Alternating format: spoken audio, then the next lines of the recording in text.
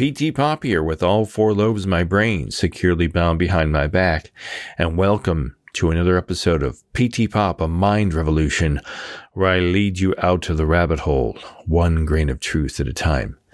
Today's show, I'm talking to Mike Williams. Mike Williams is a critical thinker and the host of the popular internet site Sage of Quay Radio.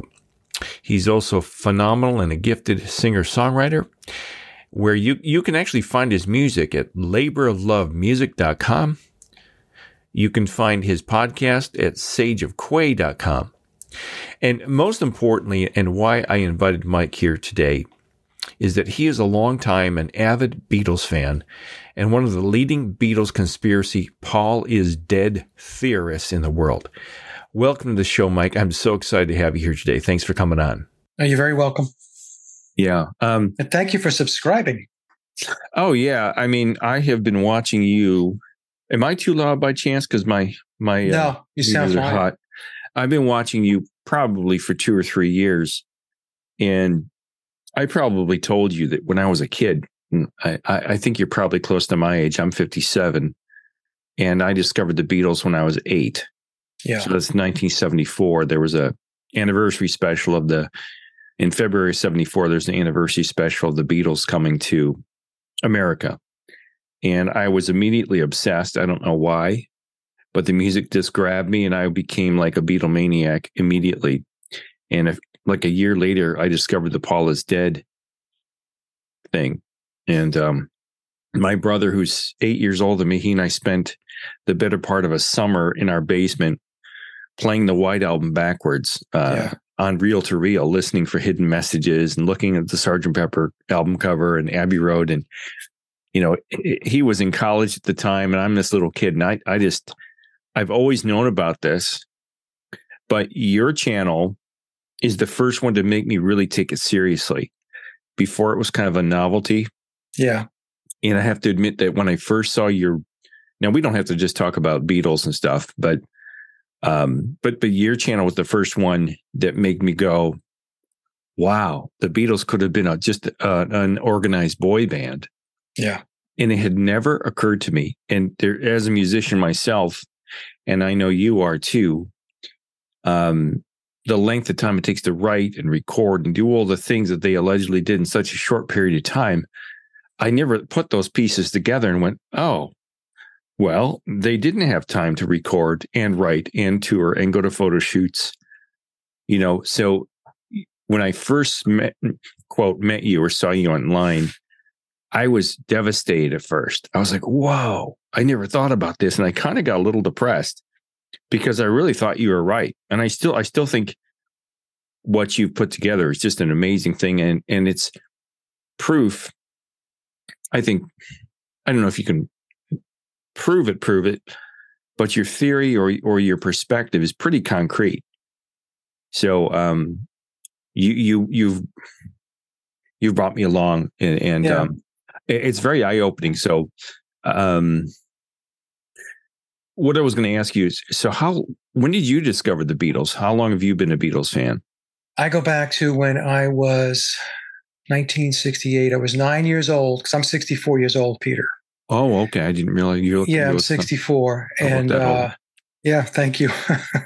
Thanks to my wife and her cooking, I guess. And I went to go see Yellow Submarine, so I was aware of the Beatles before the film came out in 1968, and I kept bugging my parents to take me to the film. So my younger brother is 14 months younger than I am, and he was into the Beatles too. So the two of us are these two little Beatle freaks.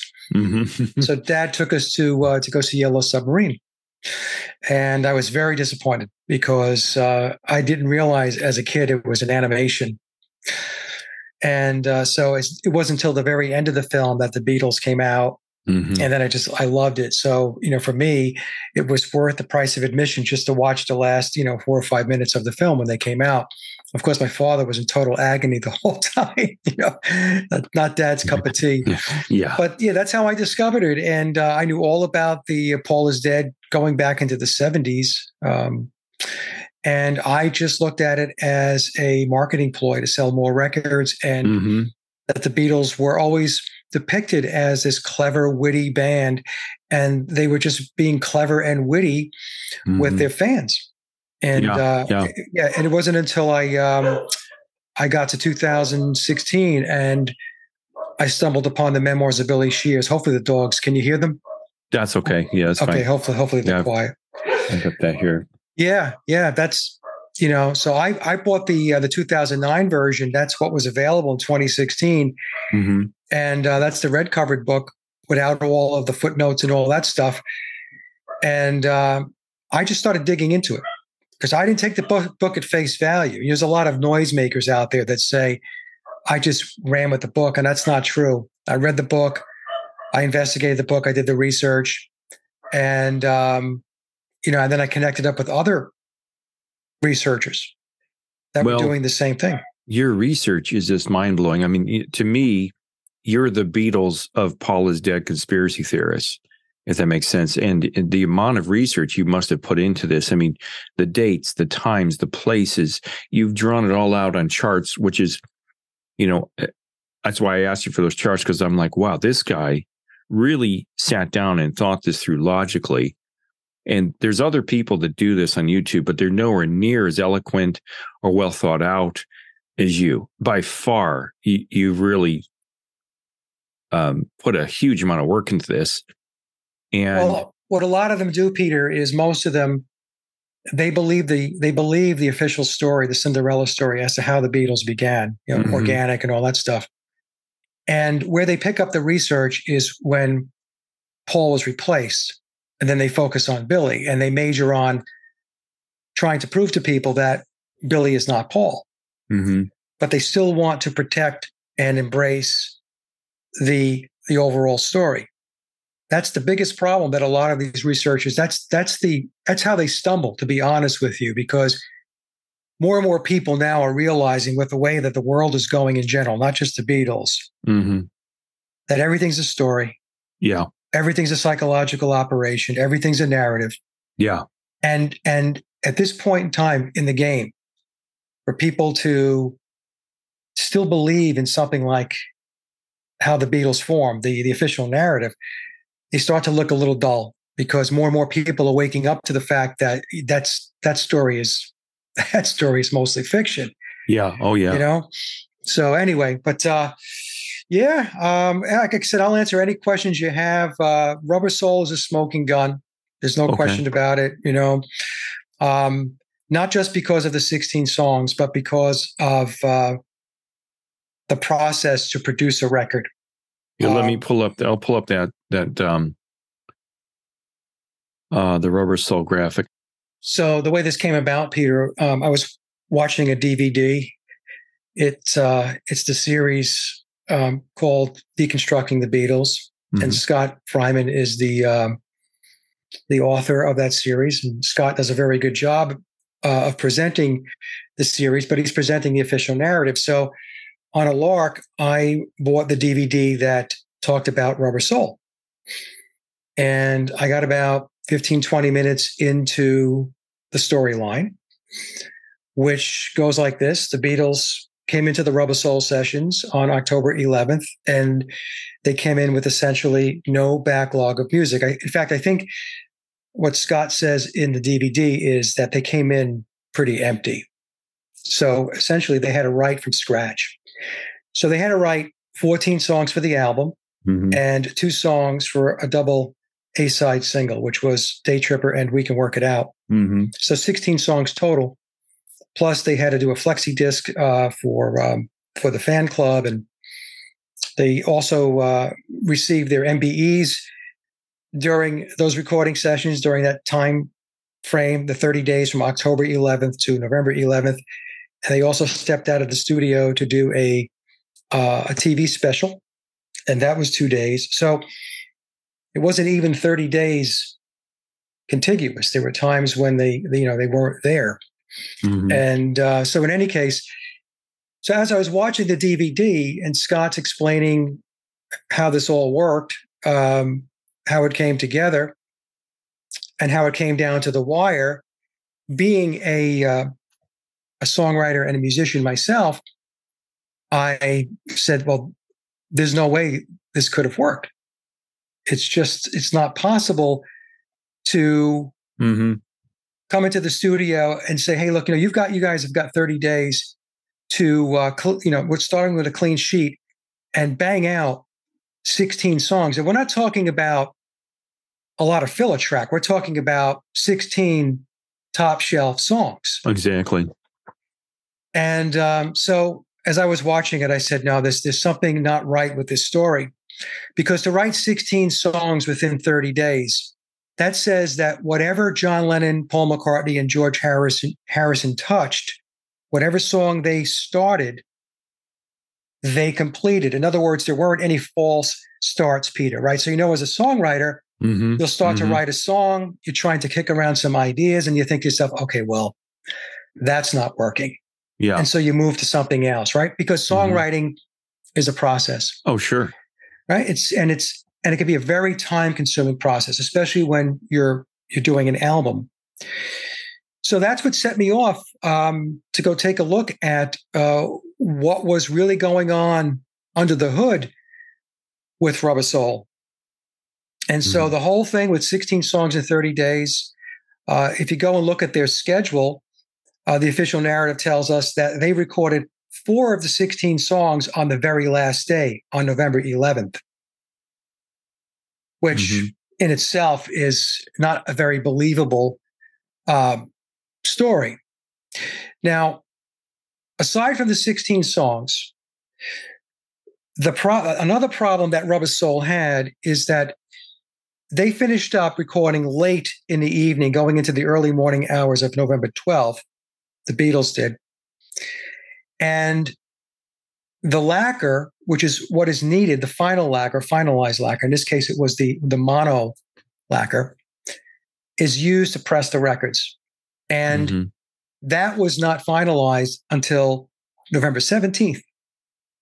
And the Beatles and EMI had to have Rubber Soul in retail outlets on December 3rd. So the record had to be in stores on December 3rd in time for the Christmas season, because that's what they were shooting for. It was a record for the Christmas season. Big time for the record companies to make money. So the time between November 17th and December 3rd is like 2.5 weeks. And that itself is not possible. So the way the process works is once an artist or a band completes recording, then there is an 8 to 10, maybe even 12-week process to get the record out, because you've got to get all the wheels in motion. Many times there are photo shoots. If the photo shoots hadn't been done already, you have to do the design and the layout of the album. You have to get the album printed. And back in the day, and they're still using 4-color printing today, but back in the day with 4-color printing, it took a week for the album covers or the slicks to dry. Plus, you needed the names of the songs and you needed the sequence of the songs. Because on the back of Rubber Soul, like the back of just about any album, they're going to list the songs. Side A, these are the songs for side A, these are the songs for side B. So the only way that printing can be done is the sequencing has to be done. So in other words, George Martin needed the run times of the songs.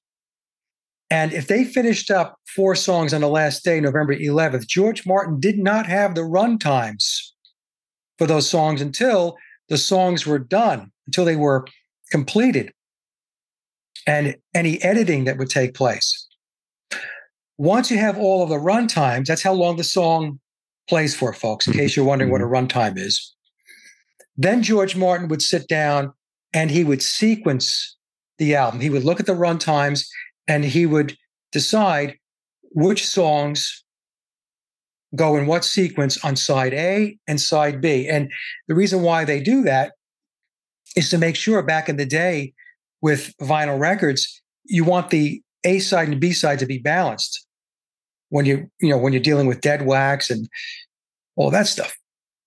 Now, if the official story tells us that George Martin completed the sequencing on November 16th, that's the day before the lacquer, the final lacquer was cut. Well, here's the question.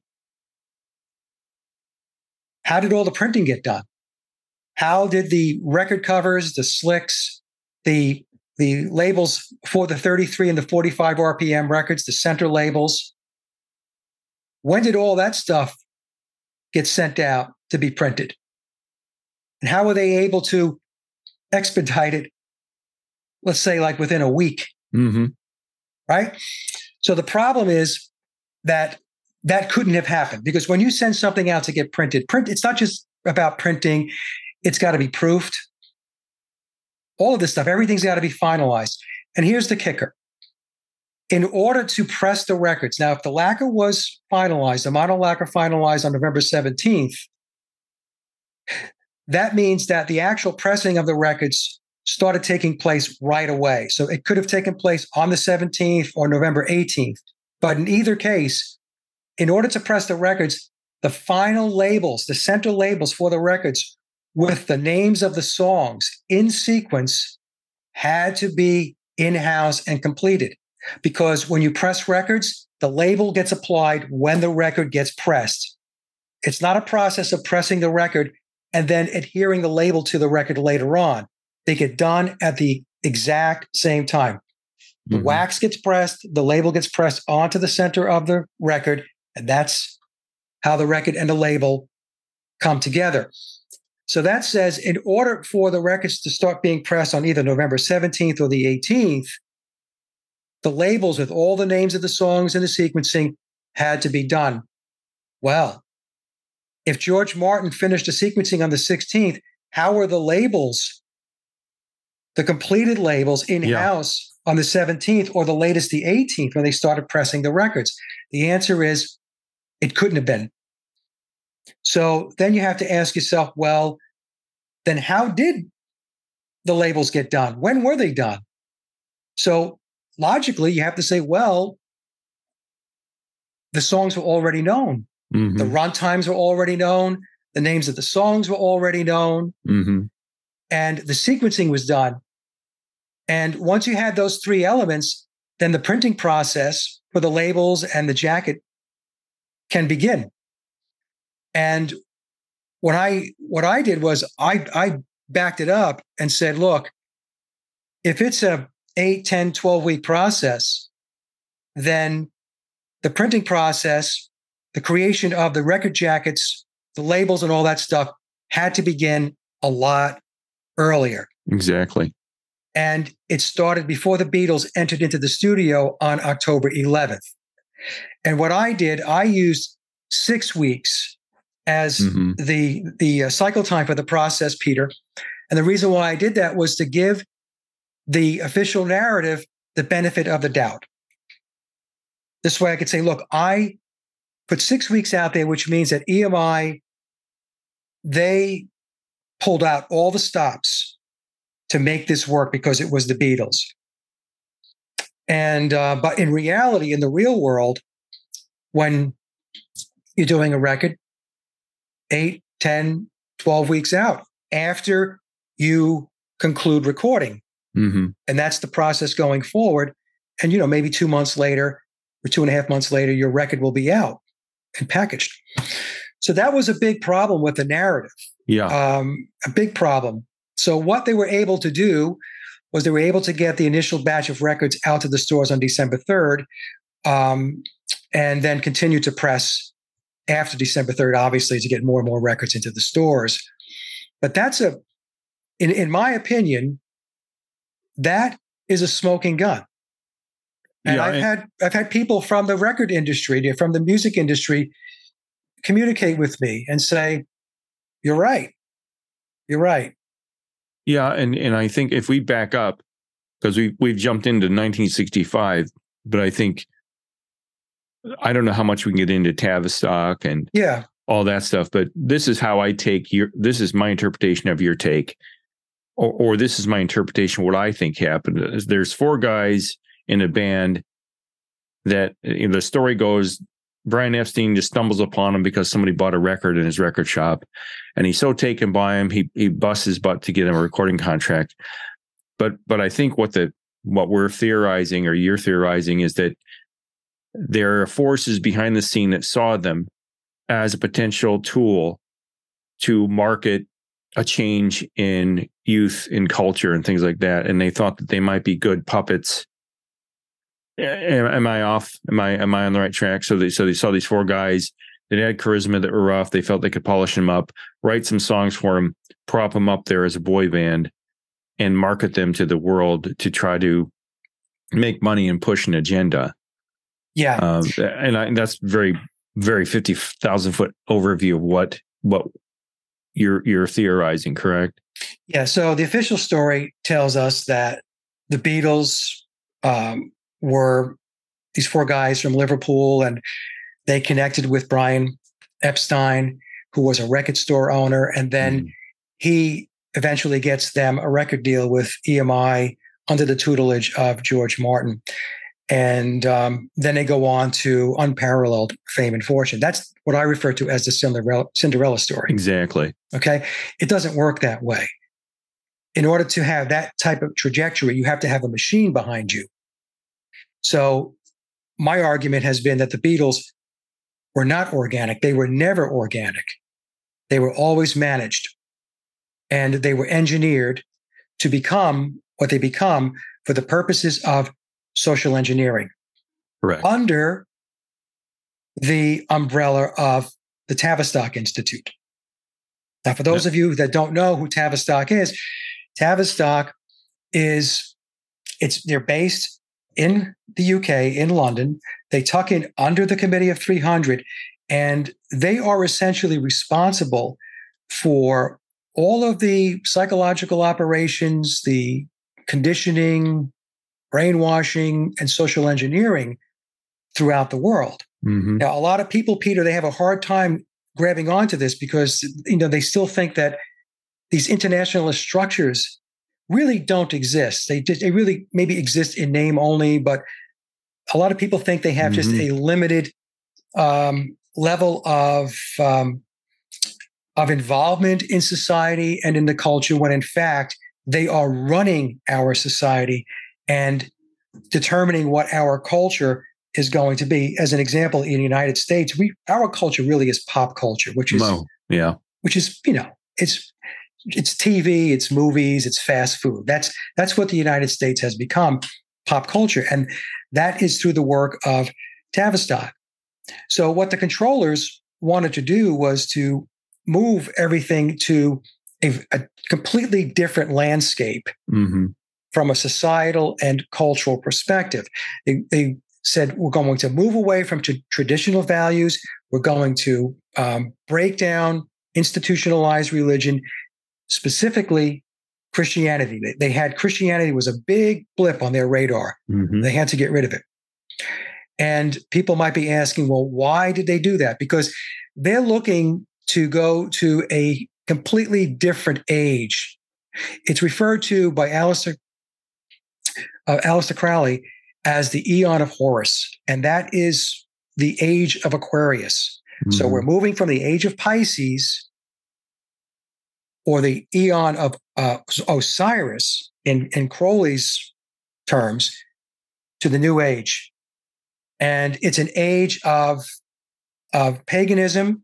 It's an age, we can refer to it as the age, the cult of Dionysus, the cult of Pan. It's a lifestyle. It's a way of living where anything goes. If it feels good, do it. Exactly. That's where they're going with this. And in order to get there, they had to break down the old structures. And what I've been telling my audience for a very long time is the people that run the world, they are occultists. Your presidents and your prime ministers, they're cutouts.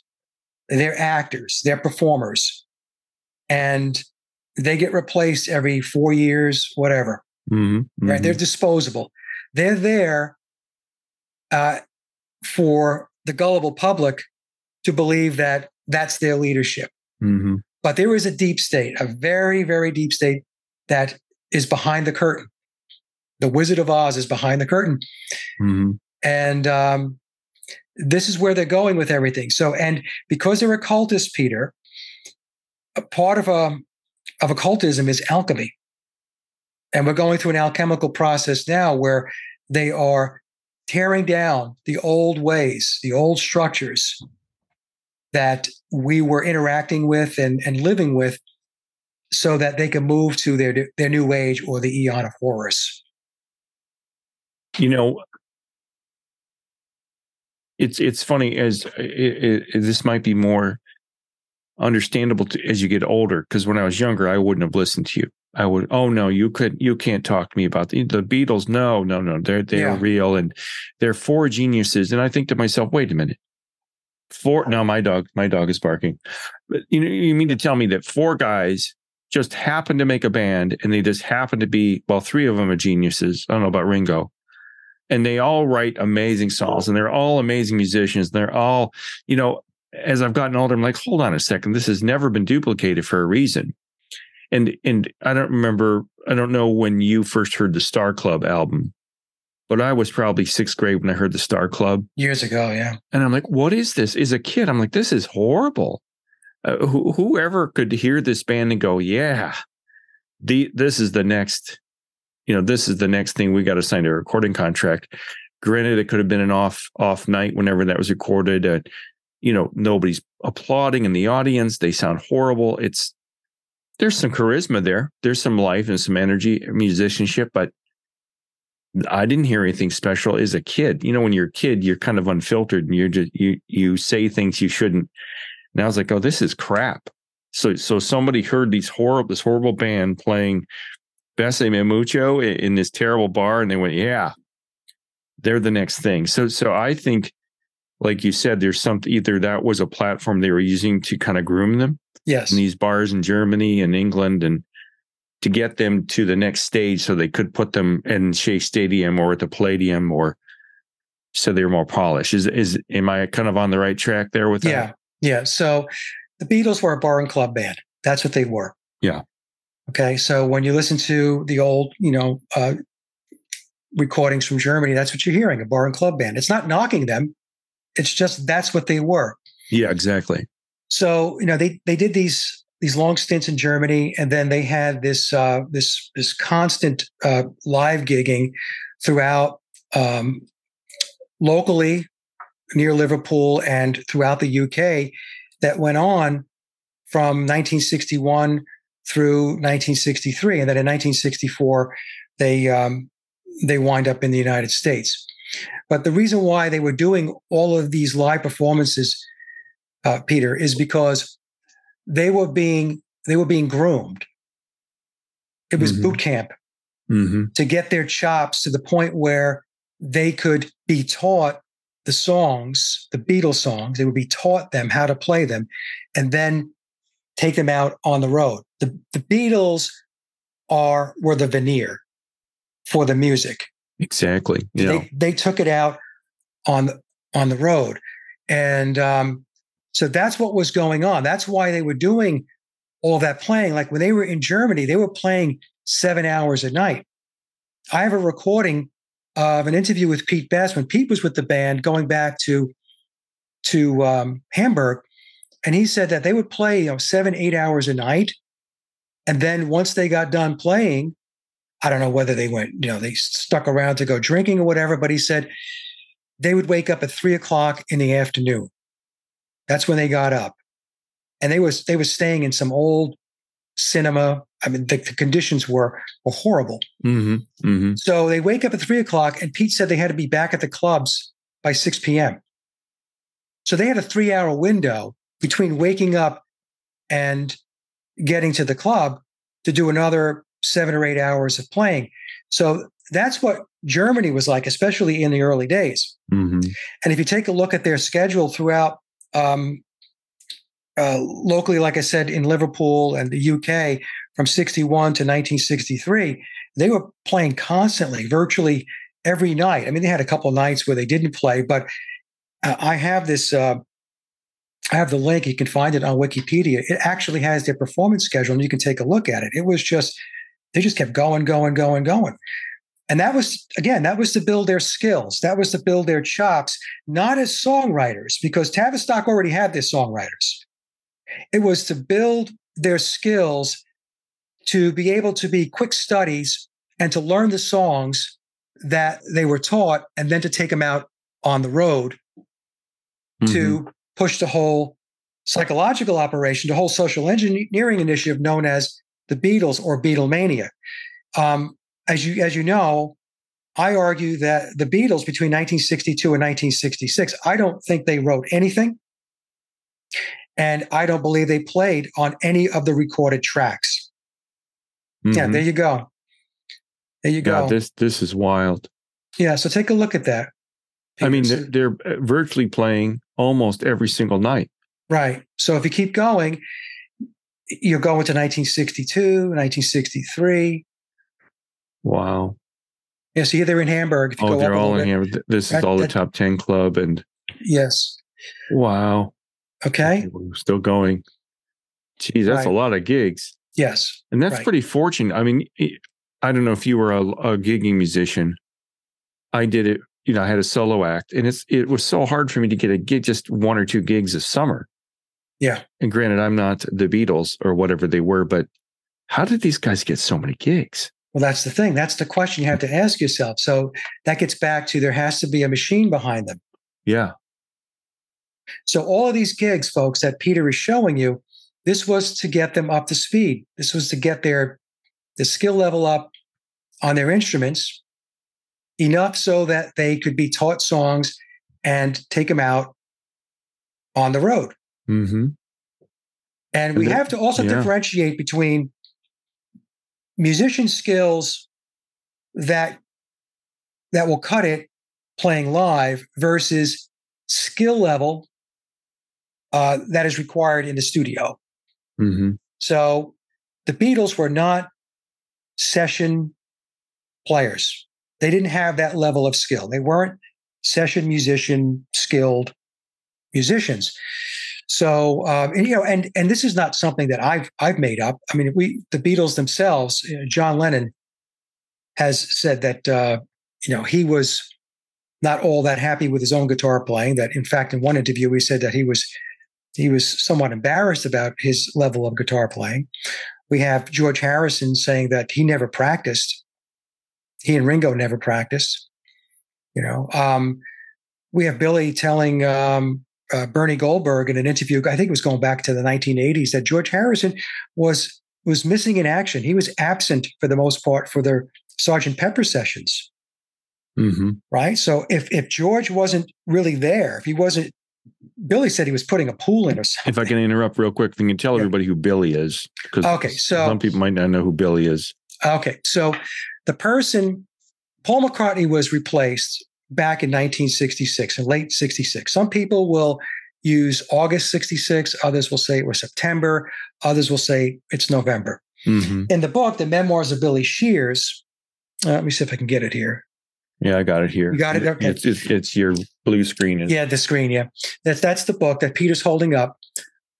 That book tells us that the date was September 11th, 1966. September 11th is a very occulted date, folks. Yeah. Very occulted. September 11th is considered a day of war. And it does not necessarily mean physical war. It could also refer to psychological warfare or psychological operations. But in either case, whether Paul passed in August, September, or November, he was replaced by a person that goes by the name of Billy Shears. In the book, he tells us his name is William Shepard. Some people believe his surname is Campbell. And I just stay away from that, Peter, because it gets into a kind of a senseless debate. Is it Shepard or is it Campbell? I just go by what he has on the book, Billy Shears. It's just a lot easier. And that's how he refers to himself. That's kind of his alias. And so, Billy, he joined the band externally from a public perspective with the release of Sgt. Pepper. And Sgt. Pepper was his album. It was his baby. And it was he and George Martin that put it together. And so Billy was the driving force. But I also believe that Billy was in the background with the Beatles machine prior to the release of Sergeant Pepper. I believe that he goes back perhaps all the way back to 1962. And it's very possible that he was one of the ghostwriters for the Beatles during that period, and also one of the session players that was on the recorded tracks. Because again, so in case your audience doesn't know, I mentioned that my argument is the Beatles were not on the recorded tracks between 1962 and 1966. That means session players. Mm-hmm. George Martin hired session players, musicians, to play on those tracks. And who are some of those musicians? Well, we can only take a guess, right? We know that Andy White was hired to drum on P.S. I Love You and Love Me Do. Bernard Purdy has come out since the late 70s to say that he drummed on 21 Beatle tracks. Vic Flick was a great guitar player, was in the George Martin Orchestra. It's very likely that Vic was one of the session guitarists on Beatle tracks. He is the guitarist that you hear playing guitar on Ringo's theme in A Hard Day's Night, and on the United Artists release of the Help, instrumentals. The instrumentals. That was Vic Flick. Big Jim Sullivan. And Big Jim was very well versed on the sitar. So I believe it's Big Jim that was playing sitar on Norwegian Wood. I was contacted by a relative of Ronnie Verrill, the great jazz session musician out of the UK. Ronnie's been dead now for a number of years, but his relative told me that Ronnie drummed on Beatle tracks as well. Wow.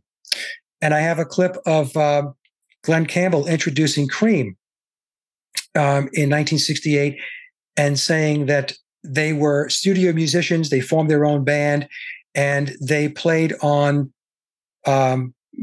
they played on tracks for the Beatles, and he mentioned a couple of other bands. So that's interesting, right? Because, Eric Clapton played lead guitar on While My Guitar Gently Weeps. I have surmised that I believe it's also Eric playing the lead guitar on Old Brown Shoe. That sounds like Eric to me. That sounds like Eric Stratt playing on that song. And people have asked me, because Bernard Purdy in a 2004 interview said that there were four drummers on the Beatle records between 62 and 66, and Ringo was not one of them. That's a direct quote from Bernard Purdy. And Bernard is one of the most recorded drummers of all time. He's a great, great studio player. He's still alive today. He's in his 80s. So the question becomes, well, who were the four? Well, we know Andy White. That's the official narrative. We know Bernard says that he drummed on 21. I had one of Ronnie Verrill's family members contact me and say Ronnie was one of their drummers. That's three. And then with the Glenn Campbell clip, I'm thinking, well, was Ginger Baker? Maybe it was Ginger Baker. So it could be Hal Blaine from the Wrecking Crew. And some might argue, well, why would the Wrecking Crew, which was American-based, be involved in Beatle records? Well, what a lot of people don't know is those tapes, they made their way across the pond to get this music done. And in fact, Bernard said that when he did the recording of the 21 tracks that he drummed on for the Beatles, the tapes were sent over to Capitol in New York. That's where he did the drumming, in the Capitol Studios in New York, not over in London or the UK. So it's a crazy story. It really is. It really is. I don't want to get you derailed here, Peter. I know we're short on time, so whatever the questions you have. No, I think it's fascinating because, as I said, I'm not trying to put them down, but as a musician myself, when I hear them play, there's no way that these guys could play as precisely as they sound on whatever, Meet the Beatles, With the Beatles. All that musicianship is precise and crisp and clean. And they did it supposedly in a couple of takes and the song was done. And you and I both know, you sit down in the studio and somebody gets paranoid and they forget where to come in. And so these guys were just so brilliant. They just sat down behind their mics and their guitars and they just knocked off Day Tripper in a couple of takes and that was it. I mean, there's not a chance in the world I believe that. No. Especially when they're high on pot and whatever else they started taking in the mid 60s. There's no way. And this is where I started thinking, after I got the initial shock of your first presentation, I went, wow, maybe this guy is right. Because, just from a creative perspective, these have to be the four luckiest artists of all time that just fell into this sweet gig. So this leads me to another question. So do you think that at some point the Beatles, they presented something to the Beatles and made it seem like they were going to be the next whatever, and the four guys weren't aware that they were part of this Tavistock thing, and that maybe they thought they built them up to make them think they were all that in a bag of chips, and they weren't aware that they're kind of being duped. They said, we're going to write the songs for you, we're going to put you up on stage, and then this is my theory, I think they started doing heavier drugs when they realized they were stuck in kind of this deal with the devil. Yeah. Literally and figuratively, like John Lennon, I think he starts shooting up because he's like, I can't take this anymore because I thought I was going to be a rock star. If this is what it is, I'm done. And I think he wanted out. That's just total theory on my part. But what do you think, that they were aware of it, or do you think they got duped into being the Beatles? I think they were certainly aware that they were being deceptive, but I don't believe they understood the full magnitude of why the deception was in play. So they had their role, and that's all they had. They had a role. So some people would say, "Oh, they didn't know." I said, "Well, you know what? They didn't know the full picture, but they did know that they weren't writing the music, and they did know that they weren't on the recorded tracks, especially between 62 and 66. From 67 to 70, George Harrison and John Lennon played on more of the recorded tracks and contributed to the song content. But they were still using studio players and ghostwriters from 67 to 1970. That's what I've deducted. So to answer your question, Peter, they didn't know the full breadth of what it is they were really involved in. I mean, we're talking about a major league psychological operation. We're talking about it's gigantic. Okay, it's a gigantic psyop. What I've noticed, and even as a kid, I always refer back to when I was a kid, because you kind of hear things in a pure form. When I heard the White Album for the first time, I'm like, this is the Beatles? Right. I mean, it sounded like sloppy to me compared to Sgt. Pepper's. It sounded sloppy and loose, like they were really playing on it. For the first time, I think the White Album, you're starting to hear them really play as a band. Yeah. And then, I don't know, about Let It Be is pretty sloppy. And Abbey Road, I think they polished that up pretty good. But what do you think? I mean, I just think that the White Album is just, some of it is really loose, I think. Yeah, the White Album sounds like a solo album by four different people that was put together. That's how I kind of, right? Yeah. They all went off in different directions, and they said, okay, here's my song and here's mine, and they stuck it together. But like I said, not all of those songs were written by them, or it was them on the recorded tracks. Okay. An example of the White Album where I use as an example where to say a Beatle wrote that song, but a ghostwriter wrote this one, is the song Piggies. So we have Long, Long, Long, which is a George Harrison composition. And I believe George wrote that song. I mean, it's a very slow, plodding song. It's not difficult. Is it possible that George wrote that song? Yes. Piggies? No. All of a sudden, we have this classical, Baroque composition with lyrics that are right up Theodore Adorno's alley, who is a social scientist with Tavistock. So Piggies is a song that was written, credited to George Harrison. George sang it, obviously, but he didn't write the lyrics, and he didn't write the music to Piggies. That was written by another composer who could write classical, Baroque types of music, another lyricist who put the words together that mirrored the social science mentality, mindset of Tavistock and Stanford Research Institute going back in the day and even today. So that's an example. And I agree with you that the White Album wasn't as tight as Sgt. Pepper. And, Pepper was really, Billy held very tight reins on the Pepper album. I mentioned before that George Harrison was pretty much absent, although he's credited for playing guitar tracks on the Pepper record. And we have to ask ourselves, well, if George wasn't there, then who was the guitarist on those songs? That was Billy's baby, and then we have to also ask ourselves, when we go back to the early period, like 62 to 66, think through it, folks. Where are the songs like In My Life during the solo career? Where are those songs? Think back to those songs and think about how brilliant they were. The lyrics, the music, and all of that dissipates. It just completely goes away, especially when they go solo. In fact, I would argue that once 67 turned around, we got into 1967 through 1970, we don't hear that style of music pretty much anymore either. The 62 to 66 period kind of stands by itself. 67 to 70, we get more into the psychedelic stuff, but it's still good. But then once we get into the solo period, all of a sudden this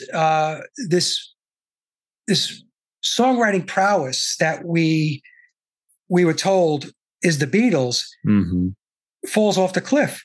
Now, and that's not to say that there weren't some good songs in the solo years, but I mean, when we're talking about pound for pound, when we take a look at both periods, in my view, there's no comparison. I don't know how you feel about it.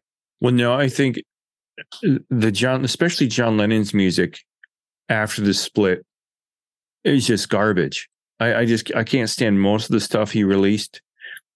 And not all of it, but like Sometime in New York City, and it's horrible. I hate that album. It's just terrible. And people, these Beatlemaniacs, like I used to go, it's a stroke of genius. And no, I some of the stuff off of Number 9, Dream, and Imagine's a great song, but I wonder, how did he pull this song Imagine out of his backside, and the rest of the album is kind of crap? Where did Memoirs tells us he didn't write Imagine. It was credited to him. Yeah. So, Imagine is the anthem of the New World Order. Imagine no possessions.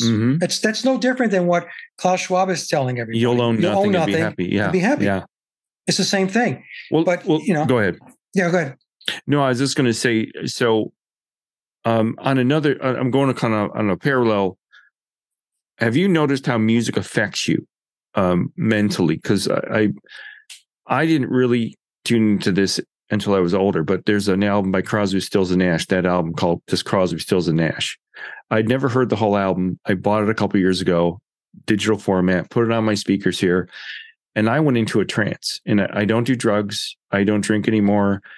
And I would go into this like trance, just listening to this music. And I'm like, what is wrong with me? What is in this music that is putting me in this frame of mind, like this very peaceful, bliss like state, not quite bliss. And I wonder, do you believe there's something hidden in the mastering of the music that is kind of like the Pied Piper that's kind of putting the kids or the people into a trance? And I know this sounds really paranoid, but I'm telling you, I can't listen to music from my childhood anymore, because the stuff that I thought was a love song when I was a little kid, now I hear the lyrics and it's about heartache, it's about breakup, it's not about love. Yeah. But it's called a love song. So do you think there's something in the music industry that is, I don't know, for lack of a better word, hypnotizing the youth? Yeah, I think that's, Alan Watt, the musician, and the Alan Watt that did Social Commentary. Yeah.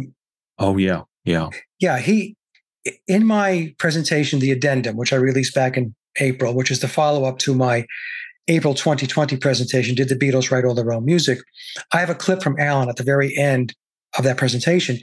And he states that George Martin was a sound engineer. And he didn't mean like the sound engineer in the booth. He meant a sound engineer in terms of how sound and frequency affects the mind. Yes.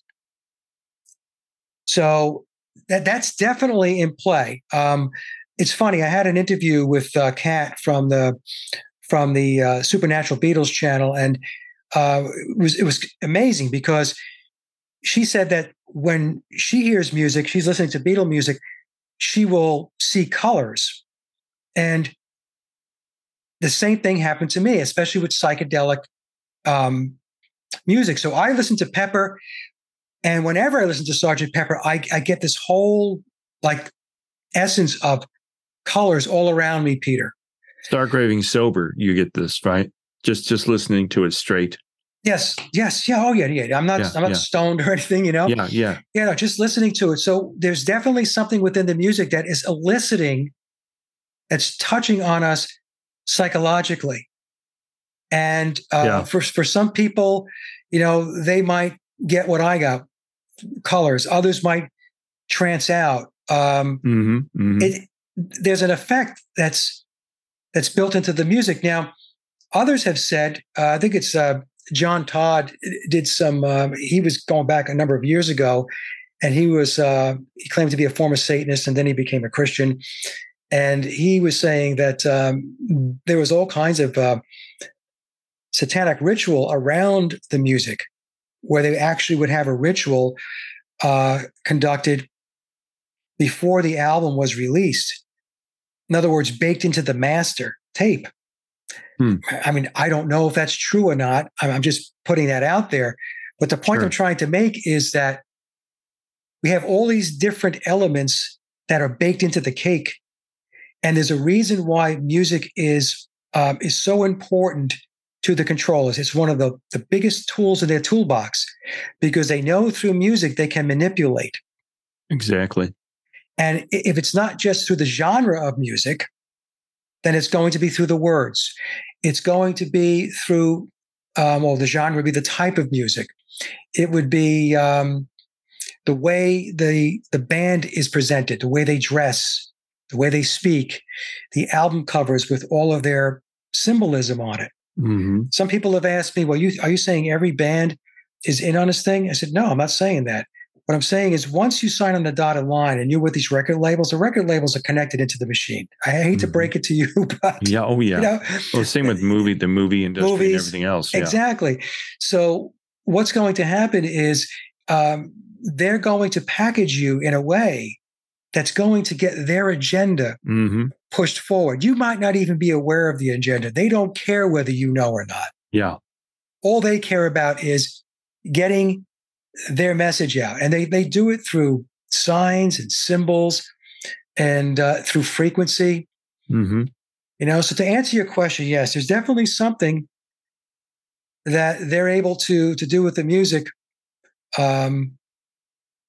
Multifaceted, I would assume, that has that effect on us. And I also think that for those of us that aspire to be famous musicians, like I had that delusion when I was younger, I think the movie industry, the music industry, whatever the entertainment industry you're trying to get into, certain people have been picked and it's been predestined that they're going to be the next whatever. So guys like you and me that try to do it, we really don't have a chance, even if we've got all the talent in the world, because we don't fit the mold. It's not about talent. It's not about music. It's about the machine behind it. Right. So I think they get all of us chasing after these dreams, these unicorns that aren't achievable. And the chances of us ever getting any type of traction is probably almost impossible, because they've already got an idea. They've got people in place, I guess what I'm saying. So they've got us chasing our tails. Right. Trying to become the next artist that's the next craze. Even some of these YouTube channels, I'm like, how do these guys get 50 million followers? They're just, I mean, I read into everything now.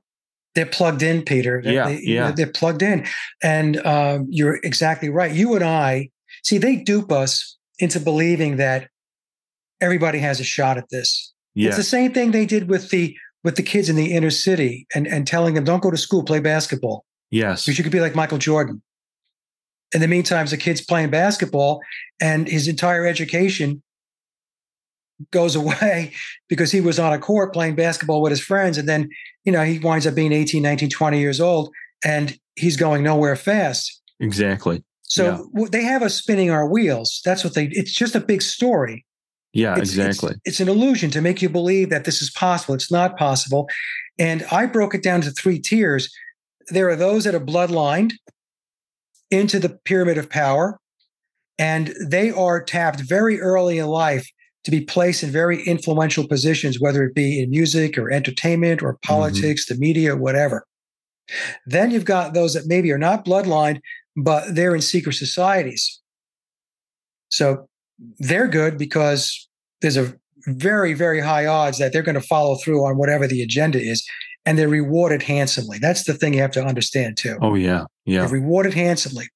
And then you got a third tier, which are those artists or entertainers, musicians that are not bloodlined. They're not in secret societies, but they are pulled in by the machine, and they are used and abused in order to move the agenda forward. Exactly. So for those people who may have just been discovering this, what is the solution to people that might be shocked by this, think we're crazy? I mean, what's the solution? Because now when we went to see the new Indiana Jones movie yesterday, and I'm sitting there watching, like, what's the point of this movie? What's the message they're trying to get out other than good versus evil? And I read into everything now. Everything is a scheme. And it sounds paranoid, but everything has an agenda behind it. Yes. To sell something. It's all about selling and getting control of you. So where do people turn? I mean, I've heard other people say, there's a comedian named Jim Brewer. Yeah, Jim Brewer, yeah. He's turned to Christ, but I don't want to be a Bible thump. I'm a Christian, but it seems like Christ is really one of the answers. But where do people go? What do you think people should look to if it's not social media and the world of entertainment? What I tell people, Peter, is to invest in yourself, which means, see, when you go outside of yourself, when you're worshiping these bands and these artists and these entertainers and these politicians and these Silicon Valley icons, when you're doing that, you are disempowering yourself. And you are taking your authority and you're handing it over to somebody else. And so now you have no authority and you're disempowered. And you're following. I tell people, stop following, lead. Lead. You can start by leading your own life. And stop focusing on these people, because, as you said, as difficult as it is to believe, for many people to believe, it is one gigantic agenda, and they are marching humanity in a direction, and they're going to push most of us off a cliff. That's where this is going. And for people that don't understand this, you really, really have to try to get a handle on this. Take a look around you. All the dysfunction that you see that's going around, it's not coincidence. It's not just happening. It's not just pockets of stuff that are happening. Oh, what's going on with the world? The whole world seems to be breaking down. The whole world is breaking down. And the reason why it's breaking down is because there is a master plan, there's a master strategy in place by the controllers, by the internationalist structure. Some people call them globalists, the Illuminati, whatever you want to call them, whatever name you want to give them. They're occultists, and they're breaking things down. I spoke earlier about, because they're occultists, they use a process of alchemy to take down the structures, the old structures, so that they can bring in the new. And what they have planned, most people are probably not going to be happy about it. So my answer is, go within, invest in yourself. Knowledge is truly power. It really is. Get yourself educated on how this world really works. Forget about what the politicians are telling you. They're lying to you. Your prime ministers are lying to you. They're all lying to you. Everything is a big game to them. And everything is strategically in place. And they move things on a chessboard like you're just a pawn on the chessboard. That's how they view us. Yeah, and we have to stop being pawns.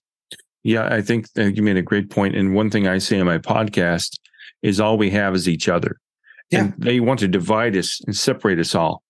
But like just here in my street, the neighbor's dog died, or we all kind of know each other, and we're kind of, we don't, it's not a clan, but we feel for each other and we communicate, even during the pandemic. But other people in the same neighborhood, you'd see them on the street, and if you didn't have your mask on, they'd literally run into the street to get away from you. I'm like, no, we've got to stop doing that to each other. Like, this whole black versus white and gay versus straight, and they've got everybody hating and wondering and paranoid. Why don't we just embrace each other and turn away from, do I need a new Toyota? Do I need a new, well, I should talk. I'm surrounded by cameras and lights and stuff, but I've bought into some of the, I just released a movie last November, a documentary, and I'm like, oh, should I put it in the film festival circuit? But if I do that, once I do that, I'm hostage to the film festivals because I can't release it anywhere else. I can't put it on YouTube. Yeah. But I did. I put it out there, and it's been sitting there for months waiting to hear responses from these film festivals if they want to accept it into their festival. I'm like, why am I doing this? I won't make any money from it. And the people that really need to get to see it won't get to see it. So I kind of still am waiting in the filth, I guess, hoping I get some type of recognition. But I don't think it's possible unless you have connections, or you, like you said, you're tied into the machine. Yeah, you have to be tied into it. And I understand what you're saying. For me, I just gotten to the point, Peter, maybe it's because of my age, where I have detached from all of that stuff. And when I put like my music out there, I put it out there, and I think to myself, okay, well, hopefully people will hear it. I'll do the best I can to try to promote it. But it's out there. Yeah, I wanted to say I like your music. I listened to Billy Pepper. I really like that song. And you've got, if you want to listen to Mike's music, I pre-recorded an intro about your music on laboroflovemusic.com. Yeah. And also, if you want to go to Mike's website, it's Sage of Quay Radio. And sageofquay.com. Oh, is it sageofquay.com? I'm sorry. Sageofquay.com. That's okay. Yeah. And you can find Mike on YouTube. Just look for Mike Williams or look for Sage of Quay. Well, that's one thing I want to ask you, and I know we're a little over, but where did you come up with Sage of Quay? I've always wondered what that means. What is that? Well, there's a town that I live in, and it's a part of the name of the town, and it's actually an abbreviation, Quay. Oh. And this goes back years ago, Peter, years ago. Mm-hmm. And when I started off as a blogger, I started off blogging in like 2011. I still run my blog. I still do it every day. Mm-hmm. And so I was putting up all of this conspiracy research, alternative research stuff on the blog. And so my family started joking around with me, and they started saying, oh, it's the Sage, because I would be talking to them about what's really going on in the world. Right. Okay. Right. Yeah. So I just combined, the two words, and for the longest time, I didn't even like it. And I'm not even sure today I still like it, but it's stuck.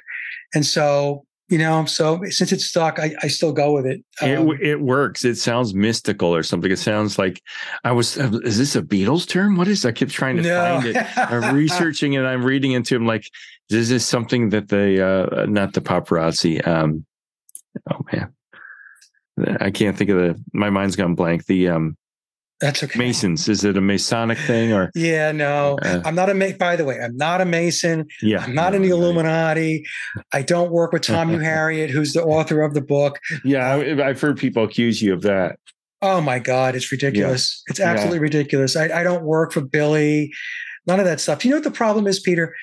A lot of times it's because if somebody can, put some charts together and they can articulate what they've put together, people automatically, not everybody, but there is that segment out there that thinks that somehow you plugged in or you're working for somebody, or, it's absolutely ridiculous. It's nonsensical. And these days, I just get a chuckle out of it. Well, I think, and I'm back on a Beatles thought here, is that I think it's funny that they portrayed the Beatles as these really nice guys just wholesome guys that when they're on tour in the United States and around the world, they were just holed up in hotel rooms, Right. 22, 23-year-old men. And when I was 22, the only thing I could think about was getting laid. Yeah. And that, that's what we all did. We went to college and we looked for, I'm being blunt, all of that stuff. So you mean to tell me that these four guys didn't have girls brought to their room? They didn't have hookers. They just drank their rum and cokes and they sat there and watched TV. And then when Ron Howard released that ridiculous 8 days a week, I was like, this is such crap. There's no way, especially if John Lennon is the masculine macho guy he was. There's no way he sat in that room.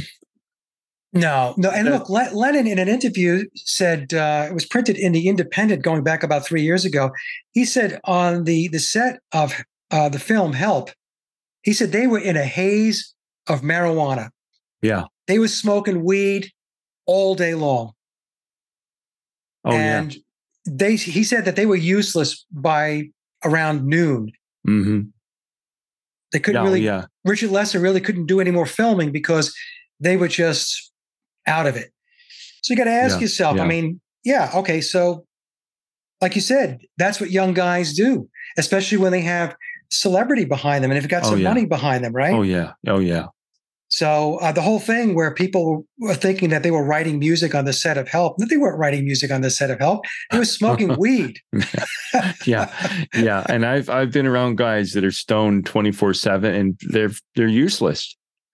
And it's just so the myth. I mean, John Lennon talks about the myth of the Beatles, and I think he drops hints in his solo career about it being over and that the myth is gone. And I think he kind of woke up to it. Maybe he wasn't believing in it anymore, and I think that's why they took him out.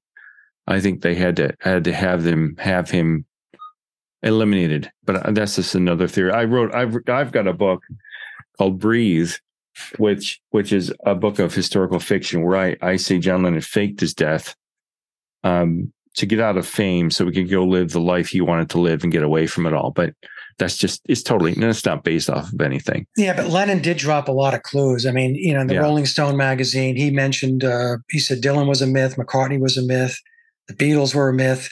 And the song God on his first album, the Plastic Ono Band, I don't believe in Beatles. Yeah. And he had gotten to the point where I think John had it.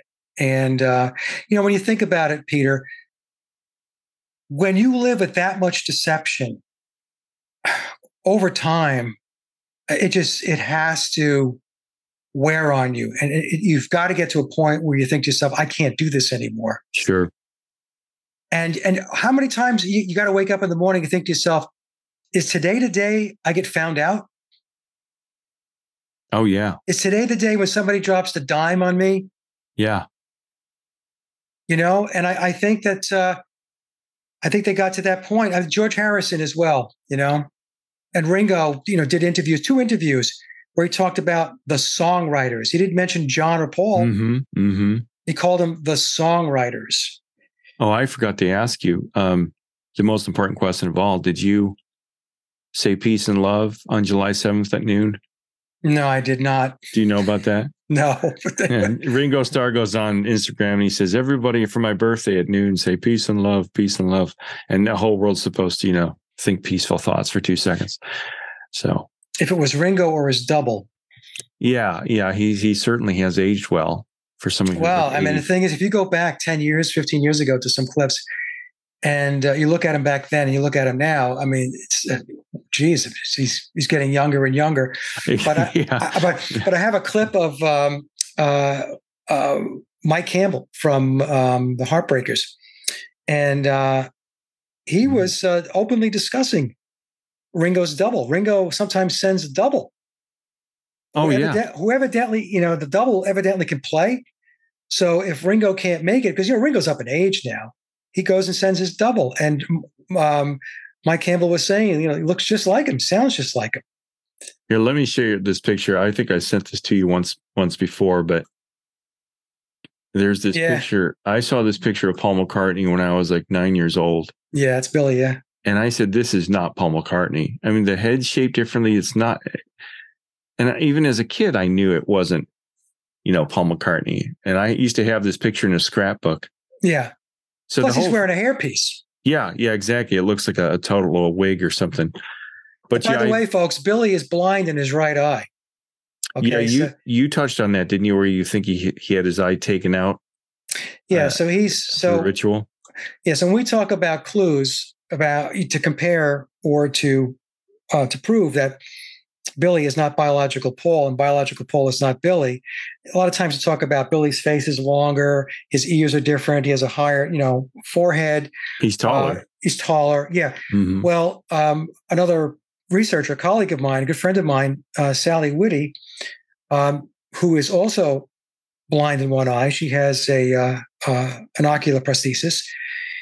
She realized that Billy, he's blind in his right eye, and he has an artificial eye. Sees with his left, and he's blind in his right.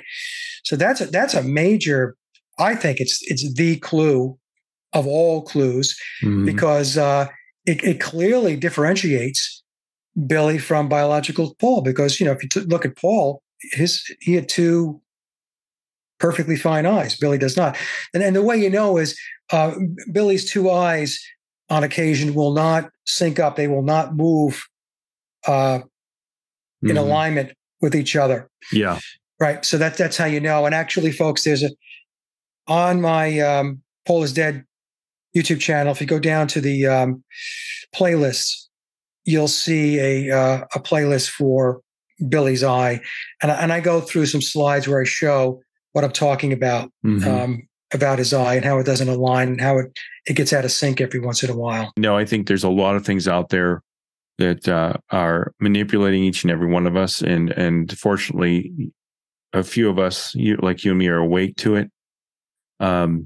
But I am really, really grateful you came on here. I've been a big fan of yours for several years now. And I'm amazed by all the work and the effort you put into this.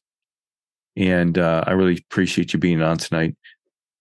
Oh, thank you, Peter. Thank you for having me. It's been a great conversation. It's great when it's freewheeling and we could just chat. That was Mike Williams, and I'm so glad we got a chance to talk today.